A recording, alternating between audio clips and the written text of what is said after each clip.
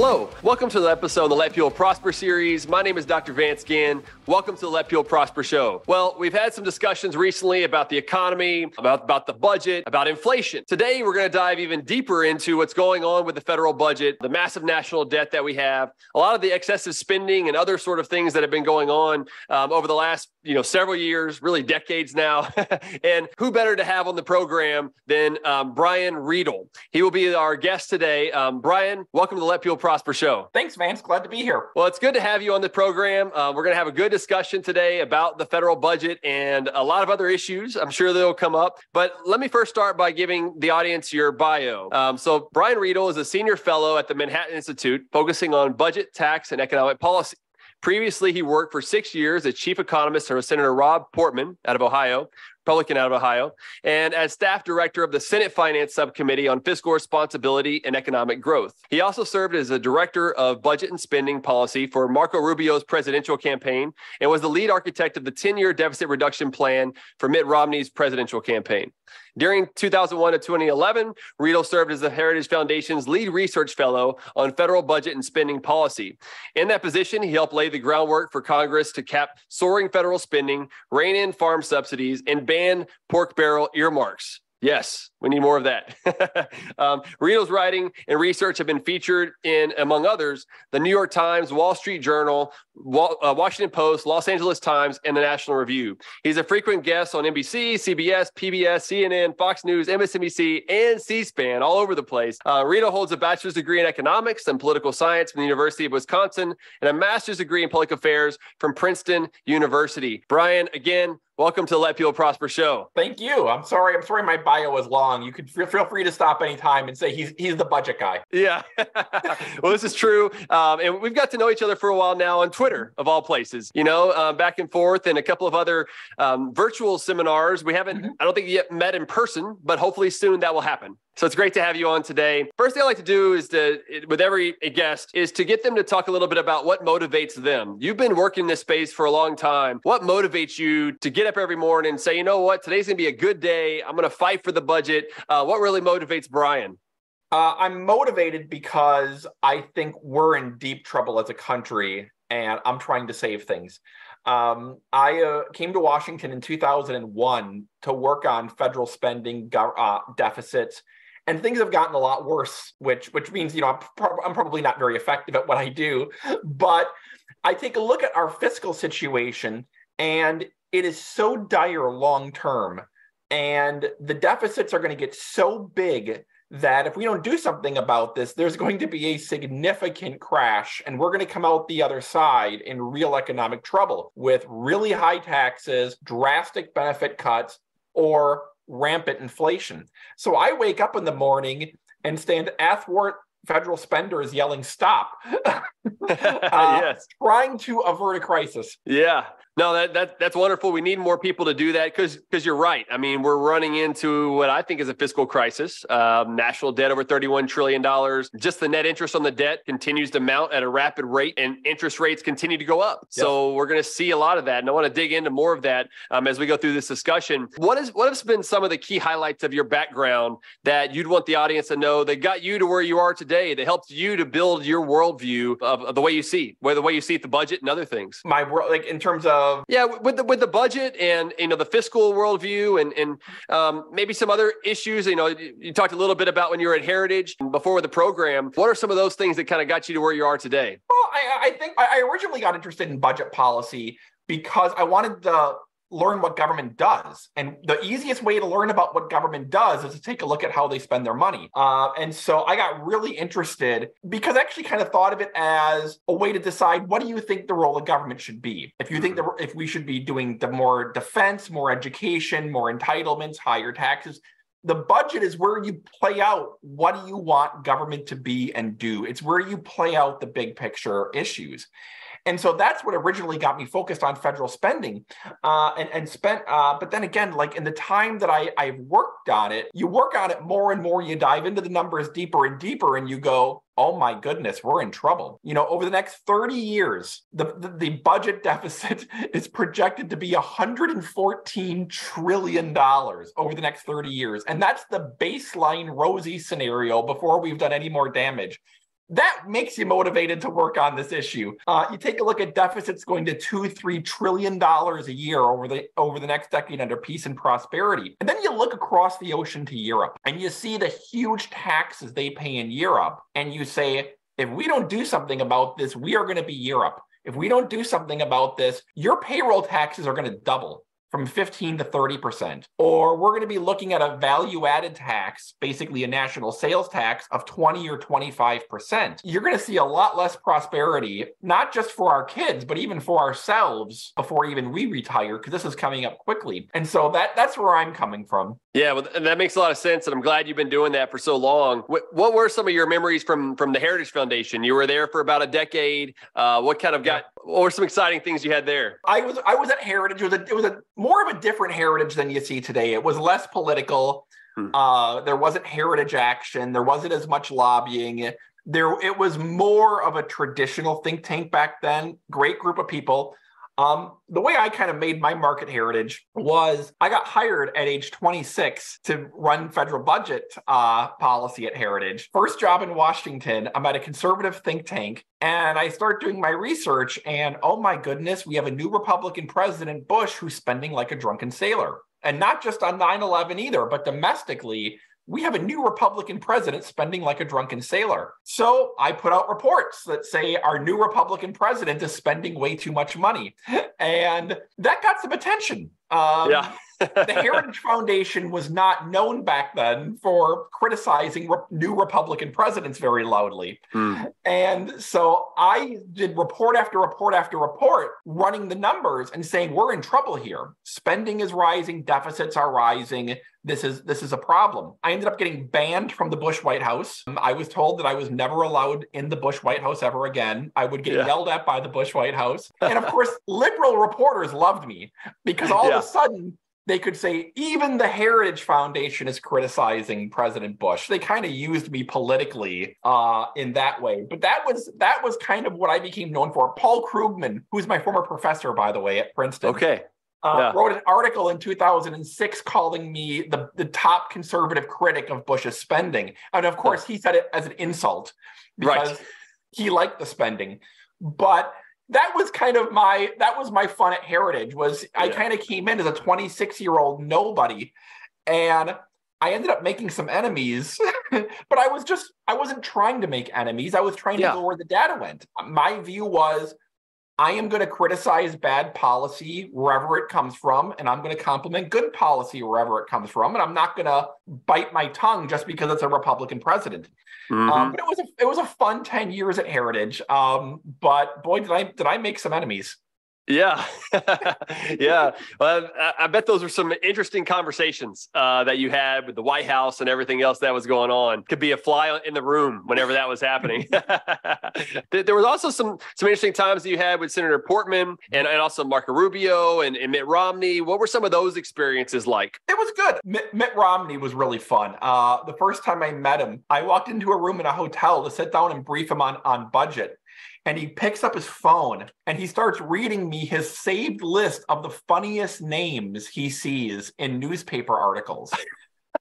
He keeps a list on his phone of the funniest names he reads in newspaper articles. And I just thought, this is a different kind of politician that I'm used to. There's a certain, kind of silliness and almost innocence to him. There wasn't the cynicism that you usually get. I had worked with a lot of senators and governors and congressmen. There were a lot of gruff and very serious and intimidating. And there's Mitt Romney just laughing like a child, reading a list of funny names to me. But the 2012 campaign was great. Mitt Romney's a great guy. You can agree or disagree on his policies. You can have whatever opinion on his policies, but he was probably the nicest, most pure person I worked for. And the Rubio campaign in 2016 was a positive experience too. The good thing about Romney and Rubio both is they were very open-minded. They didn't come in with talking points and say, fit policy to match my talking points. They would sit down and say, okay, what's the situation and what's the right policy? And I really appreciated that. When I worked for Senator Portman, it was the same thing. Sometimes I would sit down with Senator Portman and I'd put on my political hat. And I would say, I understand politically this might be dangerous, and I understand. And he'd say, spare me the politics. I don't care. You're the economist. Just tell me what the right policy is. I'll worry about the politics. And those are the politicians you like to work for, the ones where you actually can dive into the issues, and they're not just looking at poll data. They're going, leave the politics to the political advisors. Tell me what the right policy is. Those are the good guys. Yeah, well, that's right. I'm sure those were wonderful conversations and trying to see what all the different things. And you brought up some good ideas along the way. I'm glad that you were there doing that at the time. And, whenever you're thinking about it from an economic perspective, who are some of your favorite economists? Milton Friedman. I have to always start with St. Milton of Chicago, like every good conservative economist. I was heavily influenced by Milton Friedman, F.A. Hayek. I read Henry Hazlitt Economics in one lesson when I was in college, and I still reached that book today, and I'm surprised at how many economists with really impressive credentials still miss the basic lessons in economics in one lesson. Thomas Sowell is a terrific economist. I'm trying to look back on my bookshelf. Right. Yeah. No, that's already a great group right there. Yeah, their books are right there. Even today, Greg Mank. I worked with Glenn Howard a lot, Cass. A lot. Great group. What about you? Who are your favorites? Well, I think number one would be Milton Friedman. I can't tell. I probably read Capitalism and Freedom at least 4 times and Free to Choose a number of times. I still watch his YouTube presentations, his speeches, because you learn something new each time. Frederick Hayek is another one. Road to Serfdom. The Fatal Conceit is probably my favorite book, though. Right? Knowledge and Decisions by Thomas Sowell is one of my favorites as well. So no, I'm right there with you on a lot of those. Those are great ones. Henry Hazlitt, Economics in One Lesson. If someone asks me, family member or friend asks me, what's the one economics book I should read? That's usually one I tell them, because he was an economist, right? He was a journalist that was writing and it was able to explain things in a way that the non-economist could understand and put it in practical terms. I think that was one of the great things about Henry Hazlitt. He was great. He was right, which is great for a journalist. And he could, as you say, he could explain it in ways regular people could understand without the jargon, without having to do 6 graphs. And it was, I found him so intuitive. And like I said, there's brilliant economists with really impressive credentials who still get basic economics wrong because they forget some of the basic lessons from Economics in One Lesson. Mm-hmm. Yep. No, I think that's right. And I think we've seen that a lot in this most recent period, with the inflationary story. There was a lot of talk early on how it was going to be transitory inflation, that this was all going to go away quickly. It was going to go up and then go away. And even some of my good friends that are, good conservative, libertarian types of economists, classical liberal is what I consider myself. They were like, look, it's going to go away. I think they were looking so much at the supply side effects and the effects of the pandemic that was creating a situation that once those supply chains weren't disrupted anymore and were free flowing, that those prices would come back down. But they overlooked kind of what Milton Friedman said, where inflation is always everywhere a monetary phenomenon. Now, you got to look at the supply side as well, but there was so much money that was put into the economy in a short period of time, at the same time that the supply side was being choked by so much regulation and everything else, that it was, in my view, is always going to be longer term. How did you kind of see some of that situation? I saw the same thing. I mean, inflation is too much money chasing too few goods. The Federal Reserve pumped in about $4 to $5 trillion of new dollars into the economy. At the same time, that supply constraints meant that you had more money chasing fewer goods. People were slow coming back to work. They weren't allowed to come back to work for a long time. You had trade blockages, the ports. You had productivity slowly coming back. Capital investment slow to come back. So you literally you injected all this money at the same time that the number of goods started and services, to be honest, both started drying up. So of course you're going to get inflation. And I was amazed at how tone deaf the policies have been. A $1.9 trillion American Rescue Plan, major new tariffs from China, Buy America rules, raising procurement costs, all sorts of tightening of Davis-Bacon, raising government construction costs, new ethanol mandates, raising costs for food. You had all of these policies at the same time that you already were going to get some inflation coming out of the recession. And so I think, some inflation was inevitable. And that's what we've seen globally. The Federal Reserve, the things we had to do during the pandemic meant that some degree of inflation was inevitable. But it was economic malpractice for Washington to then pour gasoline on the fire by going on a major spending spree, tariffs, business regulations, building limitations, construction limitations, procurement regulations, oil and gas limitations, all raising costs at the exact same time.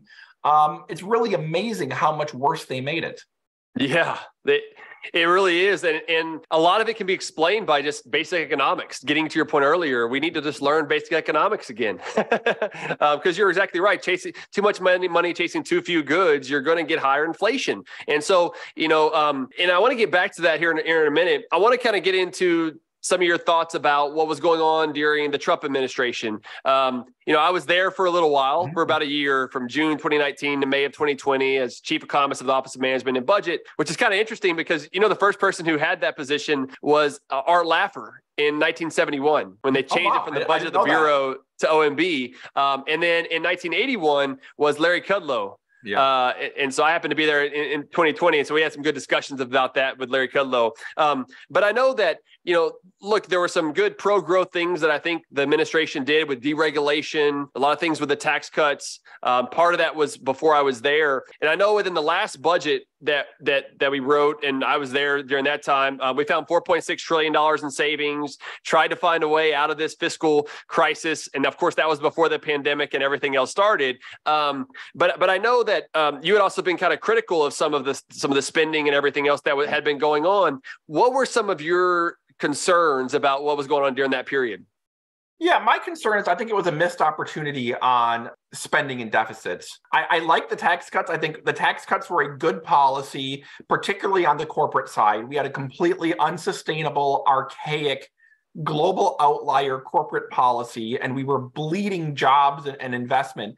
But I do wish the tax cuts had been paid for more. I think that we could have done more to broaden the tax base to pay for a lot of what we did on taxes.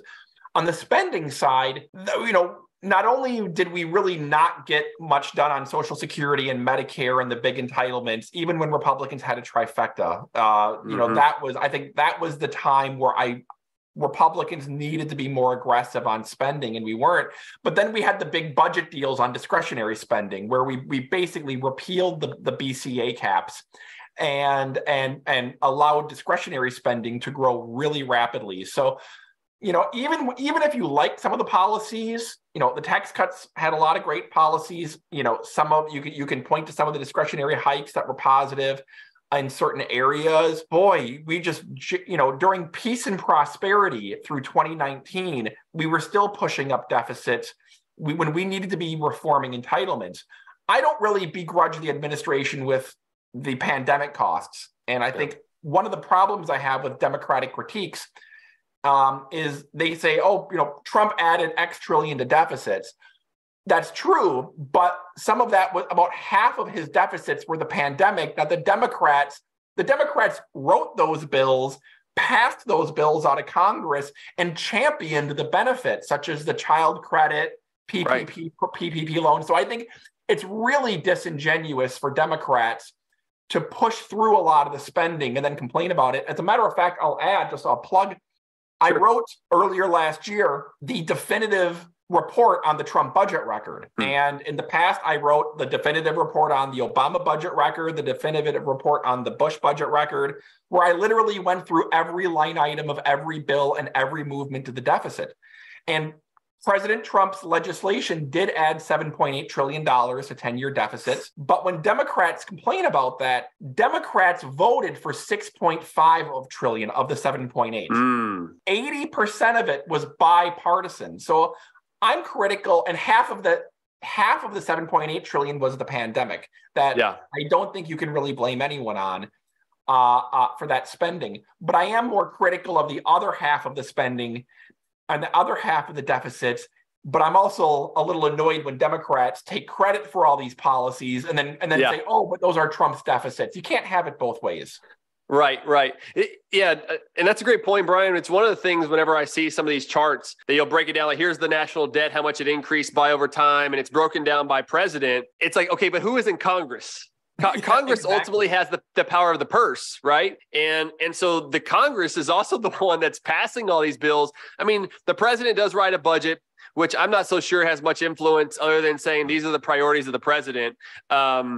But it was good to write it and see what's in it, and everything like that. But at the end of the day, the Congress votes and they pass out the budget. Then it's a question of whether or not the president is going to veto a budget. And there's not line item authority like there is like in Texas where I live. Greg Abbott has line item authority. And so it's either do you pass a budget and try to get some things that you like, or do you veto it and say, you know what, go back to the drawing board. It's a big decision to make. Yeah, it's even worse than that because first off, when you become president, you inherit a baseline. And the baseline is the government's on autopilot. What's it going to look like over the next 10 years? When Trump got elected, he inherited a baseline of $10 trillion in deficits over the next decade. That was the default that he inherited before he even started. Beyond that, 70% of all spending is on autopilot. The entitlement programs, the president does not have the unilateral authority to change. Congress has to pass a bill. It's on autopilot.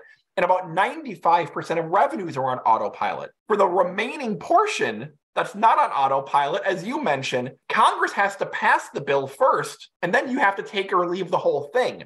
Right. So the president has damn near no power over the federal budget, except in the rare instance when the president can persuade Congress to pass a bill that he really wants and then signs it.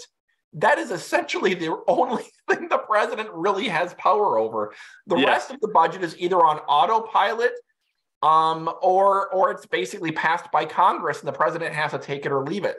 So, I think, and I've written reports on this, the worst way to judge a president's deficit record is by looking at the deficit during his presidency. And I know that sounds ironic. And that's why, like, when I wrote the report on the Trump budget record, I split up what's the baseline, what was on autopilot, what was legislation. You have to break up what the president can control.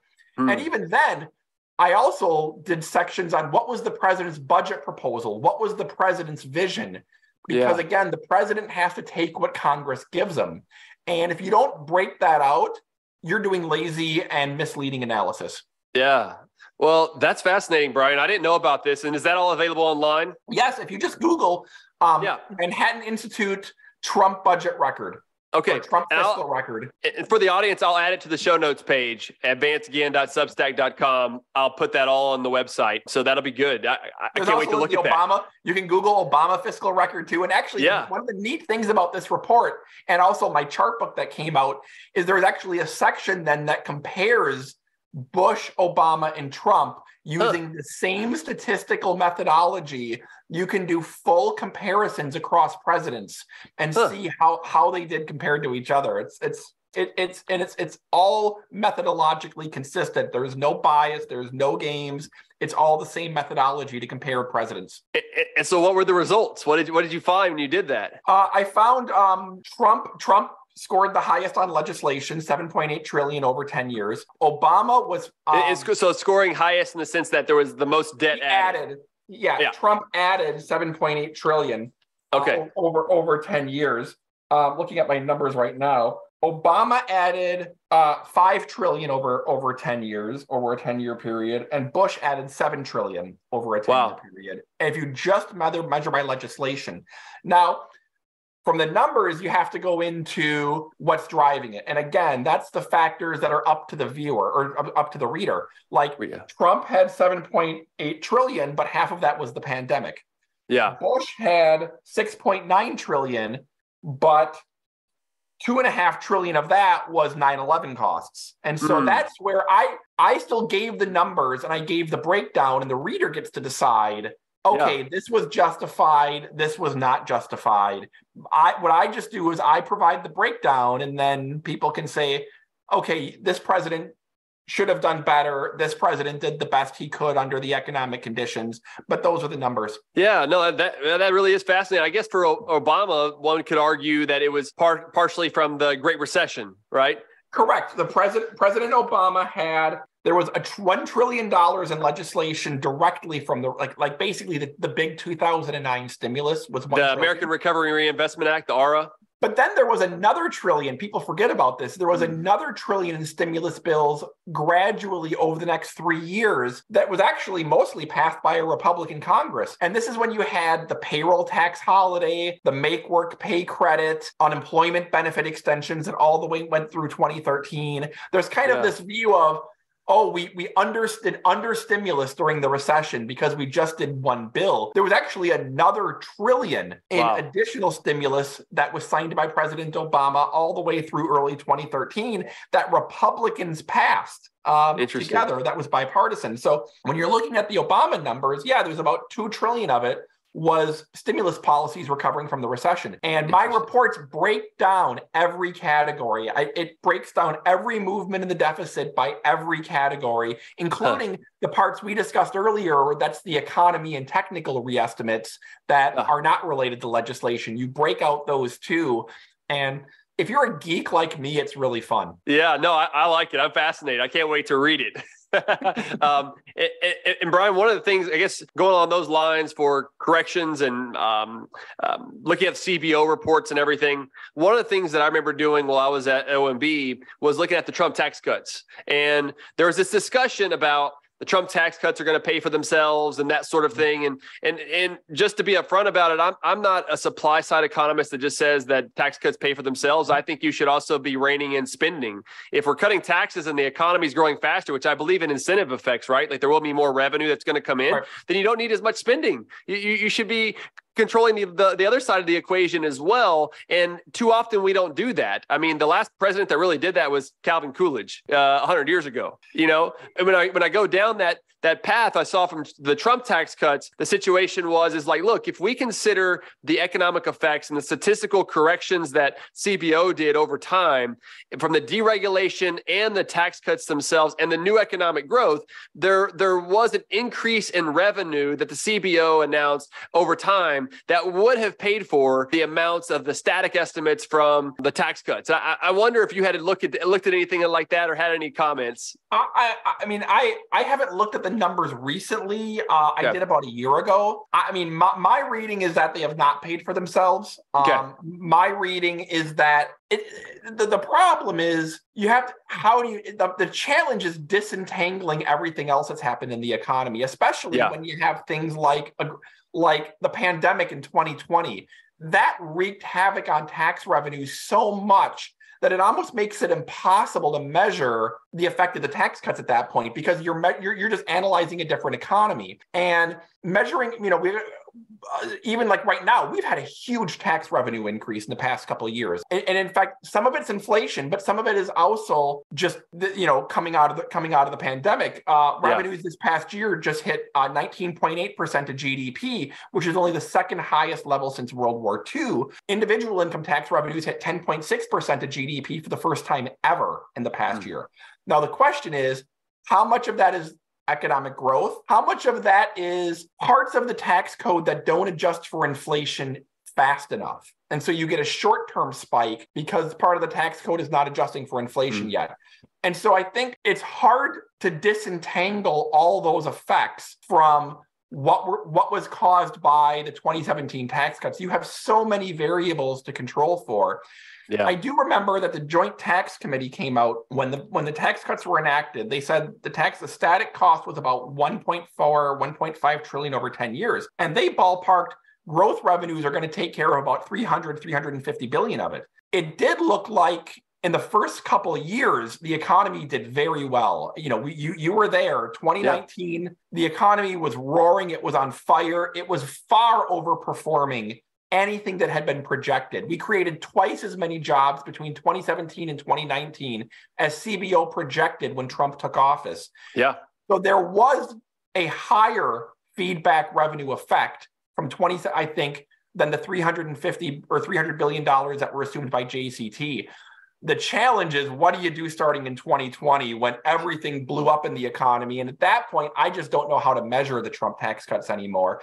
I will say we would have had better economic effects if not for some of the other policies like the tariffs that kind of pulled back I think, some of our gains. Yeah, and I would agree. I think even in some of our estimations when we were doing the economic assumptions for the budget and everything, that we would show that there was some lag, there was some negative economic effects, some negative shocks from those taxes. I think there was other arguments that it was still worth it to go after China internal within the Trump White House. I was pretty advocate of not doing that. I think that there should have been more pressure for free trade and trade agreements with friendly countries that I think would have put more pressure on China at the end of the day to liberalize. But my argument didn't win within those discussions. Yeah, I mean, I get the national security arguments. I'm aware of hating China and cracking down on China is really good politics, and frankly, it's not without merit. I mean, I'm not a defender of China either. Sure. But I do come from the economic policy view that some of the policies like tariffs actually create more problems than they solve. I don't think it's a matter of being weak on China.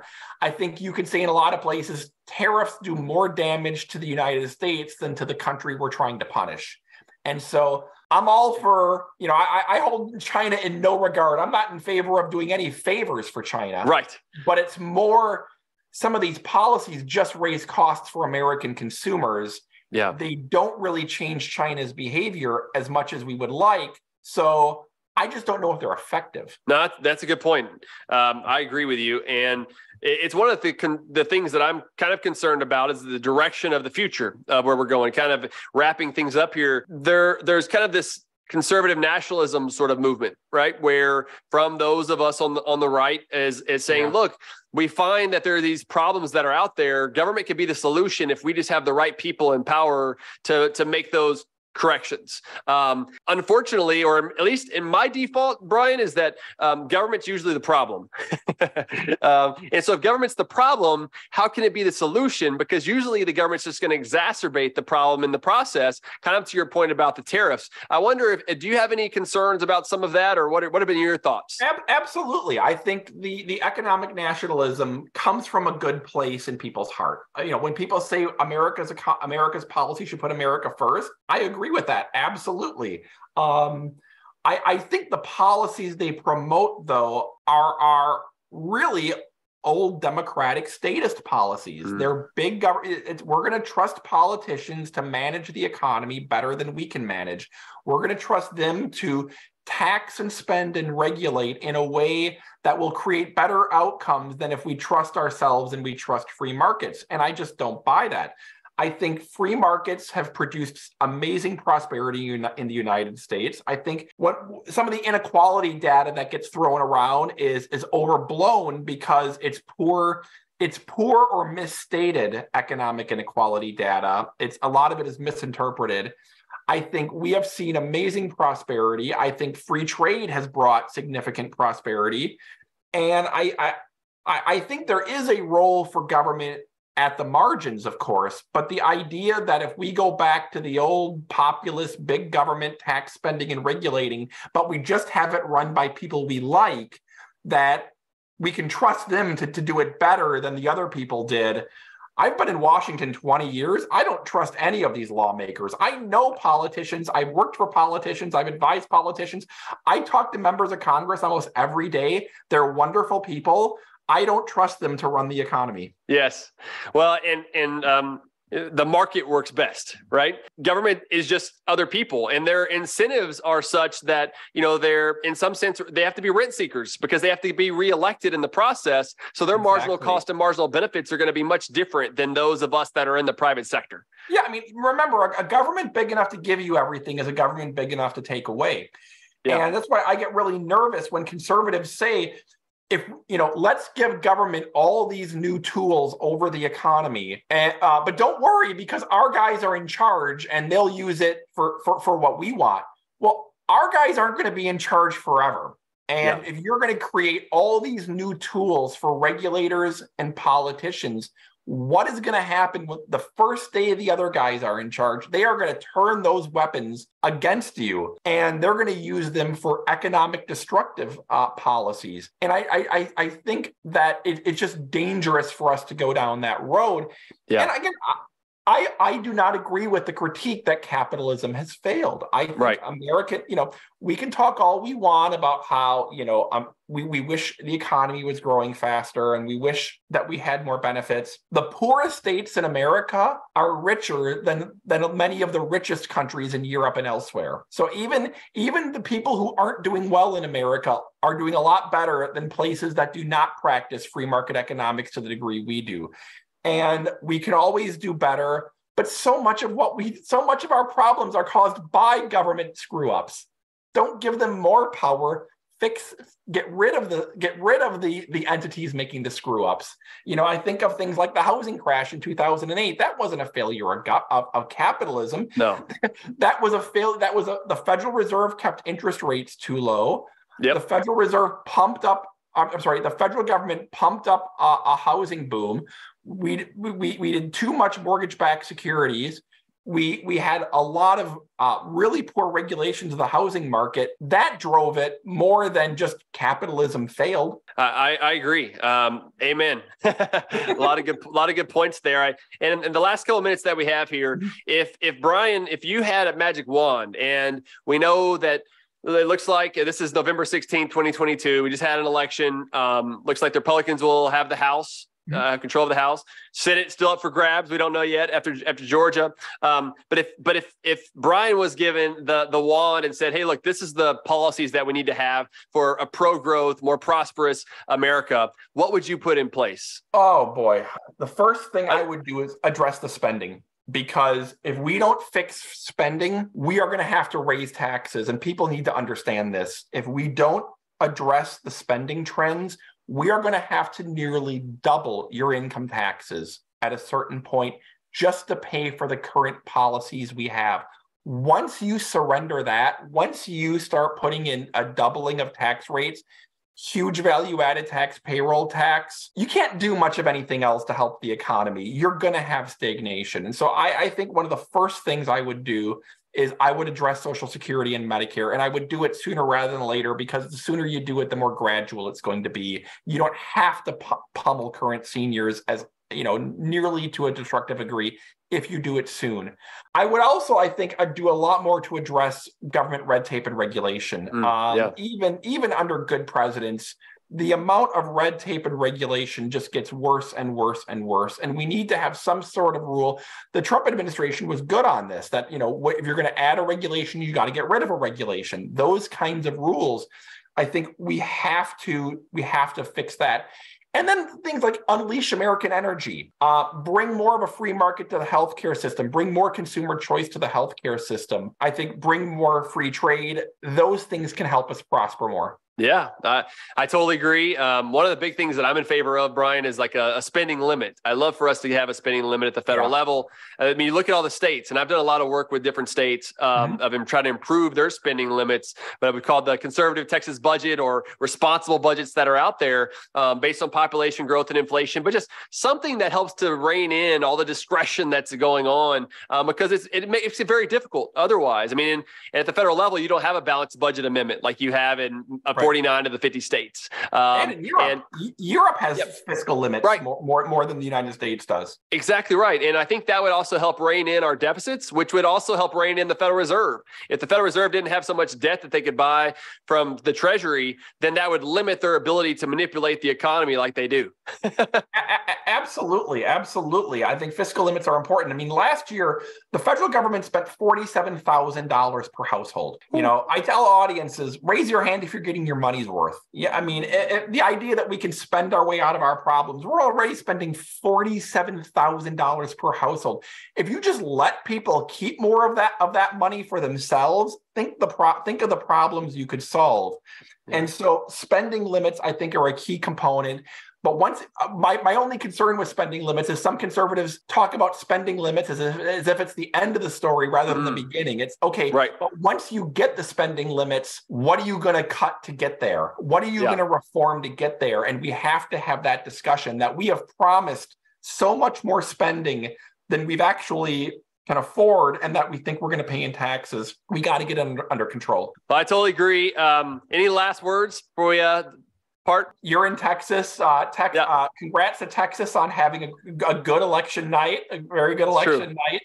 It looks like Texas, Florida, other states are kind of showing the way for the future. And so just wanted to compliment your people. Well, I hope so. I hope that's the case. We need more of that. And we need more people like you, Brian, working on the budget and finding ways that will help roll back the oversized government, the national debt, and everything else that's really taken away from us being able to flourish, because otherwise we need to prosper, And so, again, thank you, Brian, for being on the Let People Prosper show. Thank you, the audience, for listening today and watching. If you're watching on YouTube, you can find the show notes page at vancegin.substack.com.